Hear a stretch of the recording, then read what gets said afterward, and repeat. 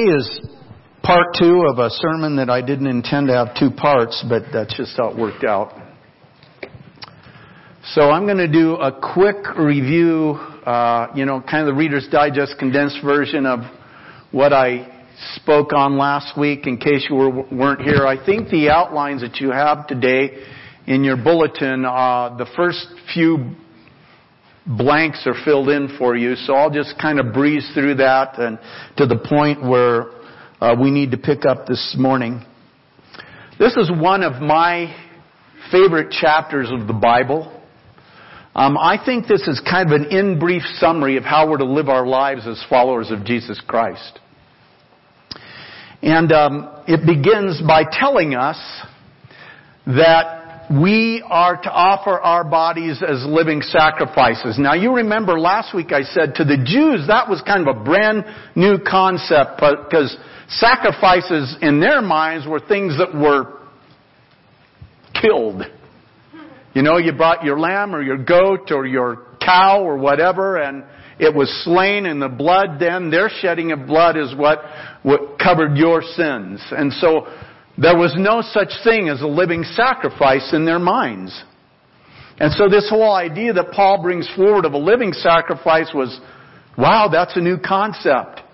And I'm kind of glad that's what God has called us to. To be living sacrifices. Yes? I like that idea. But here's something we need to understand about what it means to be a living sacrifice. Once a sacrifice was placed on the altar, it was hands off. You had no control over that sacrifice any longer. So, if we're to be living sacrifices, and remember I said, someone has said the problem with the living sacrifice is it tends to crawl off the altar. We can't crawl off the altar. If we offer ourselves as living sacrifices and we take our hands off and say, Lord God, my life is now under your control. And when we do that, it says that is our spiritual act of worship. We are worshiping God when we offer ourselves in that way. You know, I think sometimes and I try to emphasize this, when we give of our offerings, that's tithes and offerings, that's worship. When we sing praises, that's worship.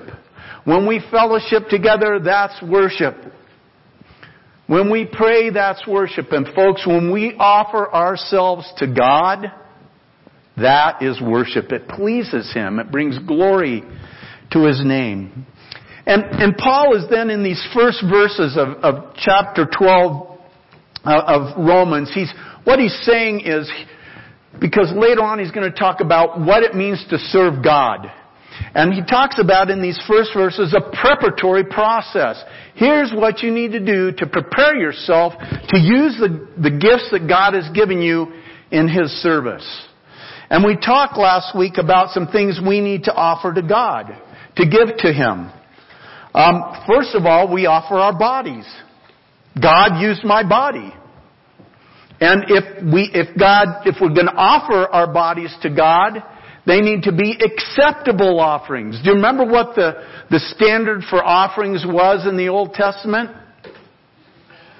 Unblemished. What? Pure. Perfect. You could not bring an animal from the flock that was sick or had a broken leg or was limping around or was malnourished. No. What you did was you looked for the very best, the perfect one, the healthiest one. That's what you brought to God. And that's what He wants us to bring to Him. Now I know we can say, well, I'm not perfect, but that's what the blood of Jesus does for us, isn't it? And so when we have Christ in our life and He's done His work in us, we can offer ourselves as unblemished sacrifices for His honor and for His glory. Our bodies, we offer our bodies to Him. We also offer our minds to Him. It says, do not be conformed any longer to the pattern of this world, but be transformed by the renewing of your mind. We need to see the world the way God sees the world. It's a mind thing. You know, when Satan works on our lives, this is where he starts. He wants to mess with your thinking. He wants to change your thinking. He wants you to think the way that the world thinks. Paul refers to that as the vain philosophy of this world. And we see it happening all the time, and we see the world trying to condition us into the way of their thinking, don't we? We're bombarded with messages that say, this is what you should believe. This is how you should live. This is what you should approve of. Amen? Do we see it? Do we hear it? All the time. All the time.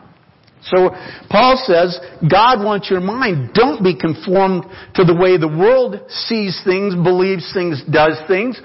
Be transformed by the renewing of your mind so that you see things the way God sees them. You do things the way God does them. You believe what God tells you to believe. And we are transformed by the work of the Holy Spirit through the Word of God.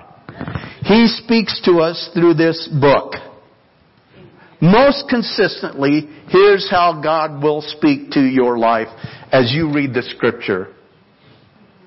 And He says, this is truth. Walk ye in it. And then He said, I want your will. I want your will. Have you ever thought what a risky thing it was for God to give us a will? Man, can you believe it? Can you believe it? Well, I would have just created a bunch of little robots who would love me. Makes sense to me. But see, God didn't want people who are robots to love Him. He wanted people to love Him because they choose to love Him. Not because they're made to love Him and have no choice in the matter. And He gave us a will. And that will is what enters into the picture when we're talking about right and wrong. Which do we choose? That will is what enters into the picture when God speaks to our hearts and we have the opportunity to say, yes, Lord, I will, or no, I don't think I'll go there. And God wants our wills to be submitted to Him. So when He speaks to our hearts, we say yes. When He says that's wrong, we say, you know what, I won't go there. When He says this is what you should do, you say, yes, Lord, that's what I'll do. So those are things that God wants us to offer to Him in preparation for the service that we're to offer with the gifts that He's given us in our lives. We offer those things to God.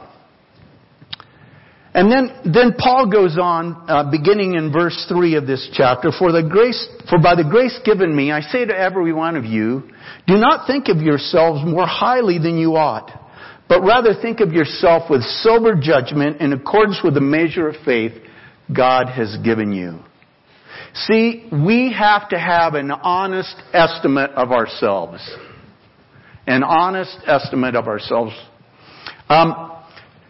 See who you are.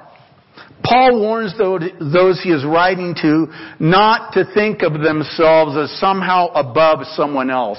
And you know, when we get into this area of spiritual gifts, it's easy to think that way. It's easy to look at the pastor up front. Wow. What a gifted... You're right. And so we tend to elevate, don't we? We elevate. Well, if you've got the gift of pastor or teacher or preacher or worship leader or whatever it is, well, obviously you're more important than I am. Don't we do that? And some people who have those gifts kind of tend to think that. I'm pretty special. I don't know about you guys. Do you know what I'm saying? Okay? And we think of ourselves more highly than we ought, and we forget that this gift that we have, it's not because of anything we've done, it's because that's what God gave us. And He expects us to be good stewards of it. And being a good steward of the gift He gave us doesn't mean I think that I'm better than you because I have that gift.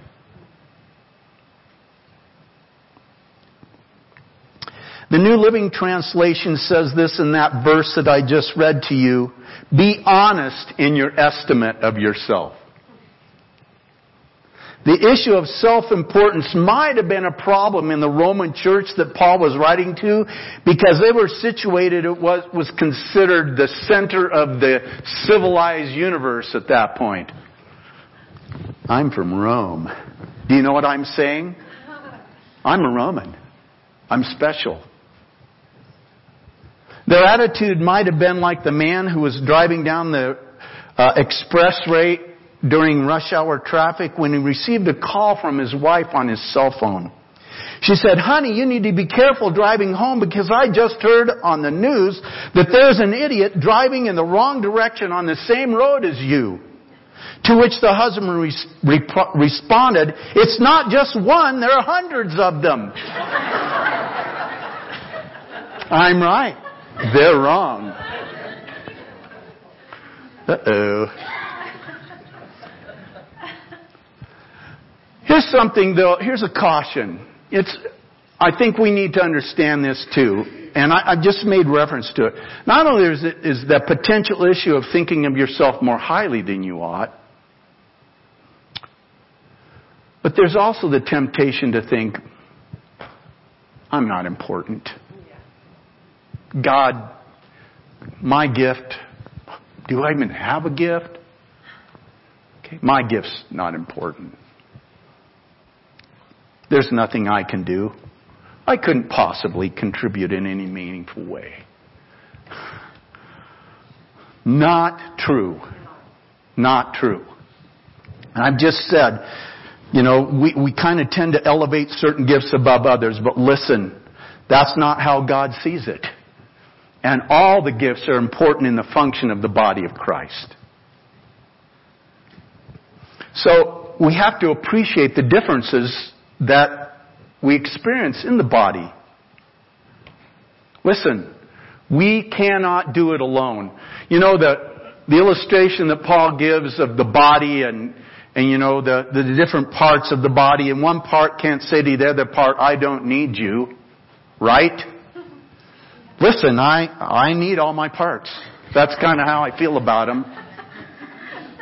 And if we are the body of Christ and we represent all the parts, what part can't we do or can we do without? Is there any part we can just say, well, we don't need you? Not according to what the Scripture says. Listen, we all bring something to the table that's important in the function of the church as the body of Christ.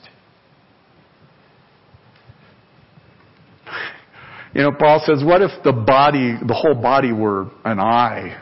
Ooh. Have you ever, so we could roll down the aisle to the front every Sunday morning? You could all look at the eye that was up. No. It's just, when you really think about it very long, it's facetious to even think that way, isn't it? I mean, the eye's important. So's the toe. Ask Keith. So's the toe, and the ear, and the nose. Yeah. We need to appreciate the differences. We can't do it alone. If God's purposes are to be accomplished through the church, then everyone must do their part. No one can do everything, but everyone can do something. I love the behind the scenes folks. I do. I'm glad that it's not the pastor's job to come and open the church on Sunday morning. There's somebody with a servant heart who comes and does that and turns on the lights and makes sure that the heat's at the right, most of that's preset, but still. And the folks who put up the table and put the snacks out on it and make the coffee and print the bulletins during the week, and pretty important stuff. And stuff that we don't think about a lot of times until it doesn't happen. Who's supposed to do that? Right? Oh, it's just a toe. Don't worry about it. We can do without them. Rick Warren said,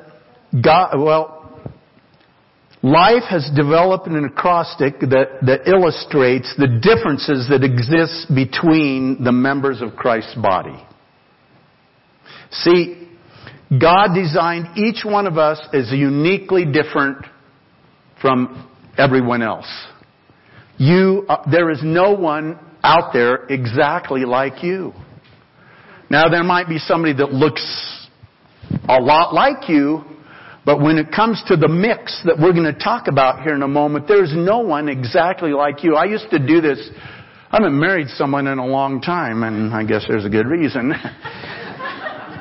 Not too many people getting married in our church right now, but one of the things I used to tell them is, God brought you together. You are unique as a couple like no one else on the planet. And He can use you in ways He can use no one else on the planet as a team. And that really applies to each of us individually. So Rick Warren has come up with this thing, and here's where we're going to expand a little bit on the gifts idea. It's not just about gifts, although those are critical to the picture. So we're going to start there. Spiritual gifts, they're God-empowered abilities for serving Him, given only to believers. Spiritual gifts are God-empowered abilities for serving Him, given only to believers. By the way, when you accepted Jesus as Savior, you got a gift or gifts. Alright? So nobody has none. And I'm going to focus more on the aspect of spiritual gifts in the next week or two. The second part of the acrostic is H for heart. It's what you love to do and care most about. We might call this your passion. What do you have a passion for? God can use those passions. Or we can run with them ourselves and make no difference in the kingdom. Alright? Heart. What you love to do and care most about. It's your passion. Abilities. The natural talents you were born with. Many of us have innate aptitude for certain things. I have a brother-in-law who is gifted in mechanical things. He just has an aptitude. He invented this incredible lawnmower, and we own one of them now. And there's nothing else like them out there. They're the best thing going.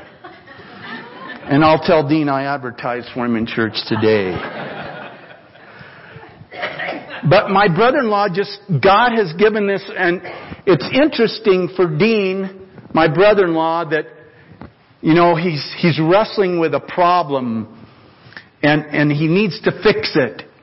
And God will often reveal those things to him at nighttime as he sleeps. And he gets up the next morning and he writes it down and he goes and fixes the problem. He just has an aptitude for that. And some of us kind of have a natural, innate aptitude for music. And there's just a whole list of things. We're kind of born with these innate abilities. Now, we have to develop those things. There's no doubt about it. We practice and we work on them. But a lot of us are born with an aptitude, innate abilities that God has given us. And He can use those in the service of the kingdom. The next thing is personality. P is for personality. It affects how and where you use your gifts. And how many of you remember Gary Smalley? Okay, he used to talk about he talked about personalities this way. He used animals. There's the lion, the beaver, the golden retriever, and the otter. My wife is an otter. Otters love to have fun. Where's the party? I'll be there. Don't ask me to organize it, but I will come. That's an otter. They're kind of outgoing. They'll talk to anybody. And the golden retriever, like me, stands back and says, that is a total stranger. Why are you talking to them like? That's the otter. And there's the lion. Think about the lion.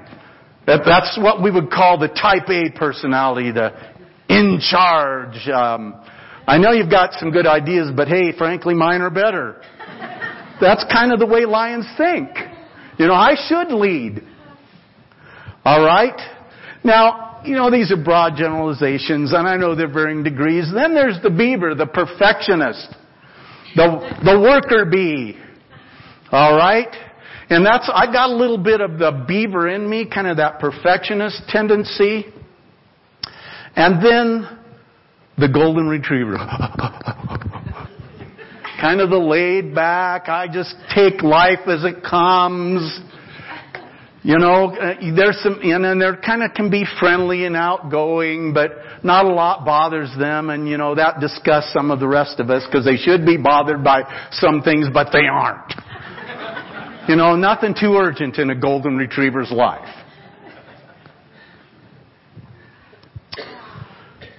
Personality.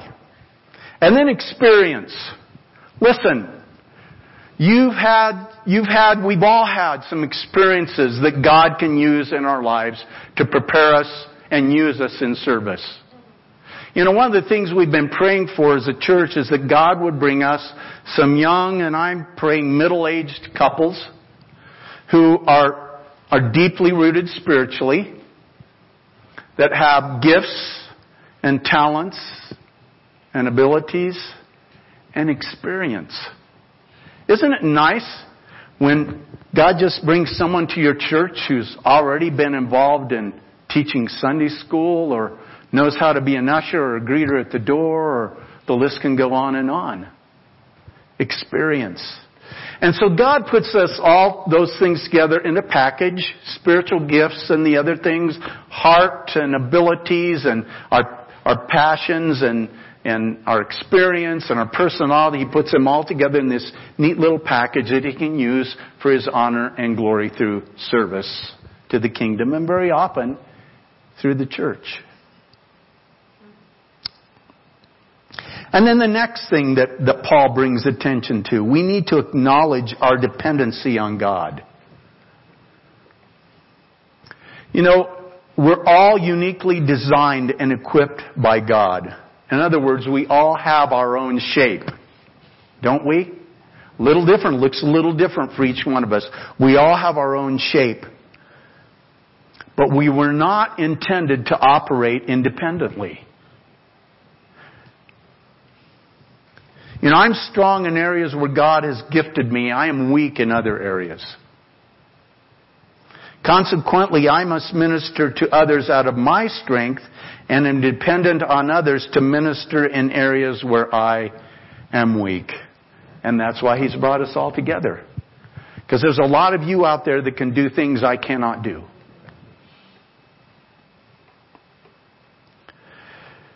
And so we have to think corporately. We're in this thing together. It's this mix. It's the body. No one of us is an island. We're all members of the same body, and there's a sense in which we must work together in concert. We must see ourselves as fully functioning members of the body of Christ with certain gifts that are necessary to the overall ministry of the church. Here's another aspect of interdependency that we need to think about for just a moment. Experts tell us that 85% of the success of people in the workplace is directly related to their interpersonal relationships. So, we bring this shape to the church. But there's this shape doesn't make a lot of difference, doesn't have much impact if there is not a love and a unity with one another in the body of Christ that makes it all work. Do you see what I'm saying? Listen, if somehow we're kind of divided into factions or thinking, well, that my gift is more important than your gift or anything like that, if there's not that vital unity in the church, we can be as talented as anybody out there, but it's not going to work. This interdependency is not just about the different gifts that come together. It's about loving one another. It's about, that's how they'll know you're my disciples, is because you love and care for each other. It's about unity in the body of Christ. Listen, folks, we cannot move forward if we don't move forward together. Right? If you can't get along with others in the body, it just won't work. Did you know that you belong to the person in front of you or behind you or sitting next to you? Now, if you're sitting next to your spouse, you're probably thinking, well, I knew that. But listen, we all belong to each other in the body of Christ. We're all in the same orchestra playing different instruments. And don't think you're overly important because you have a solo once in a while. And don't quit playing because your instrument is never featured. Okay? I remember in grade school when we used to do music and it was okay to have things that mentioned God or church. We used to sing Little Brown Church in the Wildwood. Remember that song? In the wildwood, place in the dale. Okay? And then you got to the oh, come, come, come, come. And that's what the guys did in class. The girls kept singing the melody part and the guys said, oh, come, come, come, come, come, come, come, come, come, come, come. Oh, man. Of course, I didn't realize what it would sound like, you know. It sounds nice when you put it all together. It's like the orchestra. We went to a Yanni concert in Portland one time, and everybody in the place got a solo except the trombone, and I was offended because that was the instrument I used to play. Come on. If there was only one solo, it should have been the trombone. That's what I thought. But you know what? I don't think that guy cared because he was contributing to the overall effort. He knew he had a place. I'm sure he had solos at some times in some concerts. He just didn't have one that night. So, don't think you're overly important because you have a solo, and don't quit because your instrument is never featured. We need each other because we belong to each other. Just as each of us has one body with many members, and these members do not all have the same function, so in Christ, we who are many form one body, and each member belongs to all the others. It's amazing. I've memorized these passages of Scripture, but when I have to say it before you, I can never do it. But I want to share with you what the New Living Translation says in those two verses. Just as our bodies have many parts, and each part has a special function. All right? So we're looking at in the context of the church. Each part has a special function. So it is with Christ's body. We are many parts of one body, and we all belong to each other. And guess what? We need to act like it, don't we? We need to act like it. We need to act like every part is important. Think about, I know the Broncos are playing later today.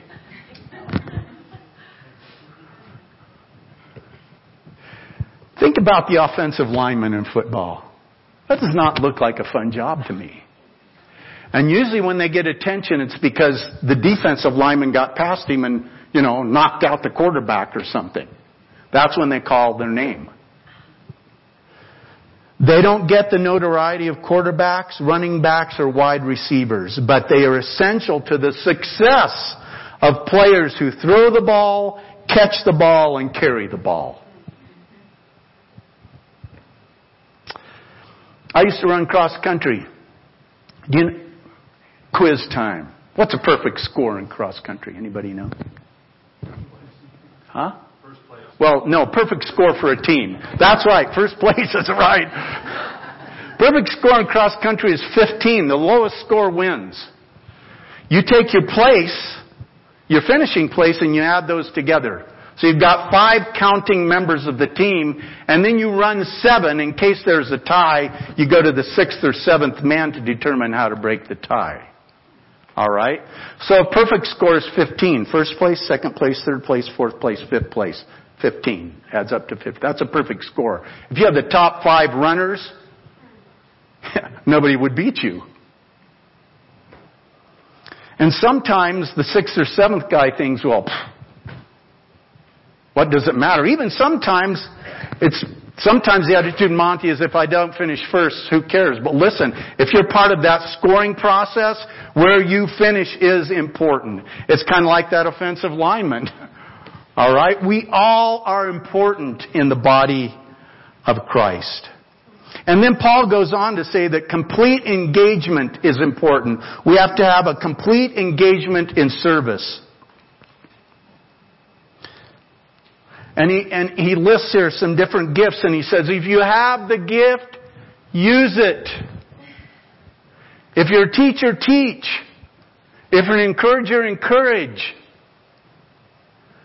If you have mercy, show it cheerfully. Oh, I'll have mercy on you. No. Use the gift God has given you. And listen, the list that Paul, he's just skimming the surface in Romans chapter 12. It's a partial list. There are many others mentioned in 1 Corinthians chapter 12, 1 Peter chapter 4, and Ephesians 4. And again, we'll talk more about some of these specific gifts anyway in coming messages. Suffice it to say this morning that a spiritual gift, again, is an ability given by the Holy Spirit to express our faith for the building of the kingdom through the body of Christ. To build the kingdom. It's something God has done in us to build the kingdom so we can build the kingdom. And Paul makes 2 points here. Number 1, God has given gifts to each of us. And I mentioned this already. There is no one who is in Christ who is giftless. Oh, God forgot. Listen, He didn't give you this. Oh, there's nothing in here. He didn't do that. Okay, when he gave you the package, and He wanted you to open it, by the way. Okay? Listen, a spiritual gift doesn't mean a thing if I say, well, that's nice. Listen, I'm just going to set it aside and, someday when I feel like it, I'll go ahead and open that thing up. Nope. It's like Christmas morning. When you get the gift, tear it open and use it. We used to live close to Julie's family, about an hour away. And a lot of times we would gather at the farmhouse for Christmas, and we might even stay overnight there, and we quit doing that. We would have our own Christmas at our house and then go to the farmhouse, because it bothered our daughters that, when all the cousins are there, then they're only tearing their stuff open. They got their hands all over yours too, and our girls are like, we don't want to get a chance to enjoy. There's excitement in gifts, and we should be excited about each other's gifts. Now, I don't want to take yours from you. I don't want to mess it up or break it. But we should be excited about the gifts God has given us. No one is giftless. No one. Why would we think ever that we're giftless? Why would we think that? I mean, God has given us instruction in the Scripture that we all get them. Listen, when we think we're giftless, it's not God that's telling us that. It's someone who would just assume we sat on the sidelines and did nothing. See, the second point Paul makes here is these gifts are to be used. If you're a teacher, teach. If you serve, serve. They're not to be shelved and admired. They're not to be hidden and unused. God wants us to use the gifts that He's given us. Charles Swindoll said this: too many Christians are not serving. When you ask them to do something, they say, well, sorry, but that's not my spiritual gift. Of course, they probably don't know what their spiritual gift is, but they know it's not that. trouble is, they seem to think they have no spiritual gift because they say that about everything. Brethren, I tell you the truth in Christ that there are no such gifts as pew warming, sermon listening, or music listening, or I might add, spectator. Those aren't spiritual gifts.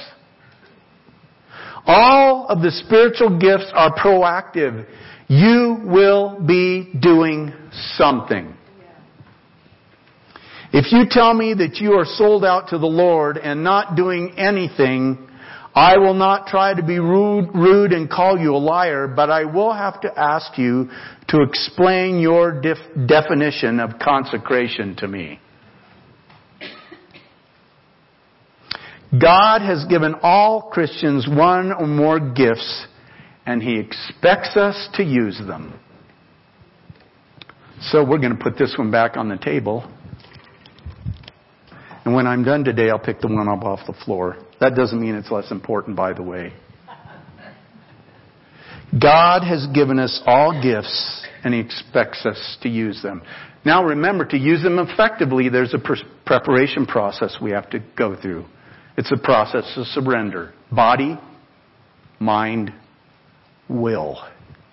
And when we've surrendered those things, and we're aware of a gift God's given us, He can use us to do amazing things. Can't He? Say amen. Amen. Amen. Well, if we could have those who will be serving communion this morning prepare and come at this time. We're going to join together in remembering what Jesus has done for us. Not only in the giving of gifts,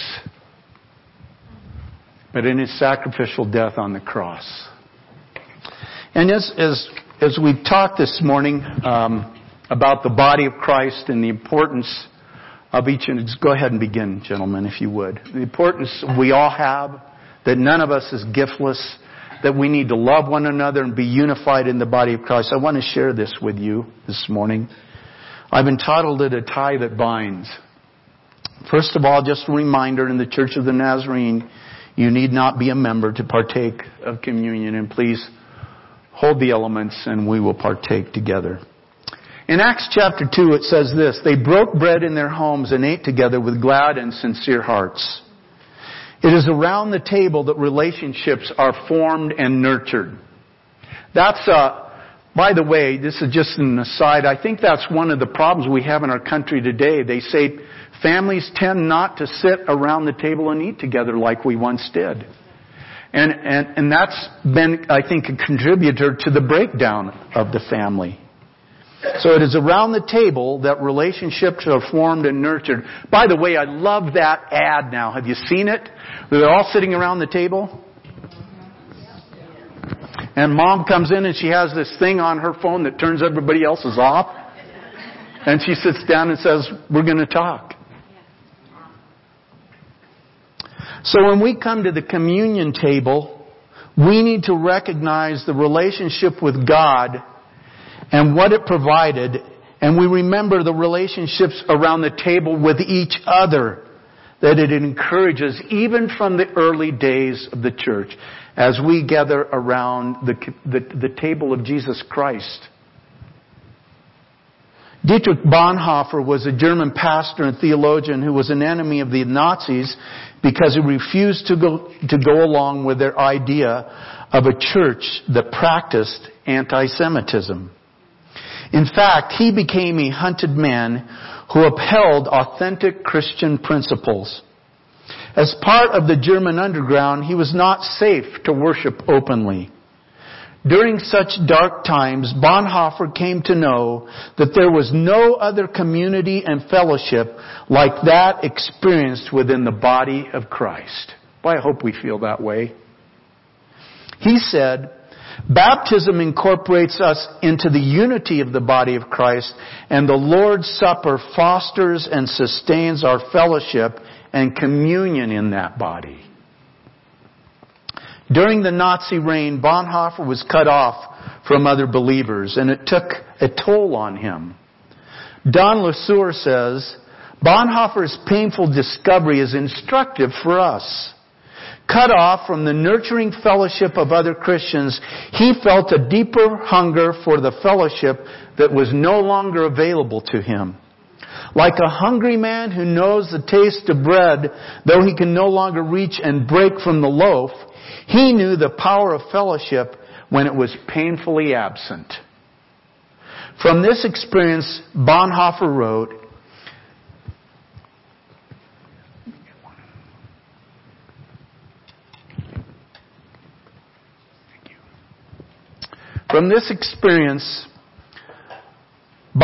wrote, God has willed that we should seek and find His living word in the witness of a brother, in the mouth of a man or woman. Therefore, the Christian needs another Christian who speaks God's word to him. He needs him again and again when he becomes uncertain and discouraged. For by himself he cannot help himself without belying their truth. He needs his brother man as a bearer and proclaimer of the divine word of salvation. He needs his brother solely because of Jesus Christ. Bill Hybels puts it this way. I've got it. The Bible says true fellowship, our relationship around the table, has the power to revolutionize lives. Masks come off.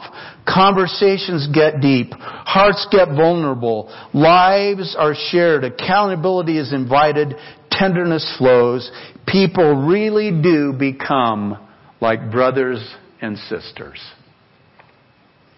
We not only come to the table being thankful for our personal relationship with Christ, but for the relationships we have in the body of Christ, through which our relationship with Christ is lived out. 1 John chapter 1 verse 7 says, and this is a different, not the NIV, it's the Common English version. It says, but if we live in the light as God does, we share in life with each other. And the blood of His Son, Jesus, washes away all our sin. Folks, that's what we have in common, isn't it?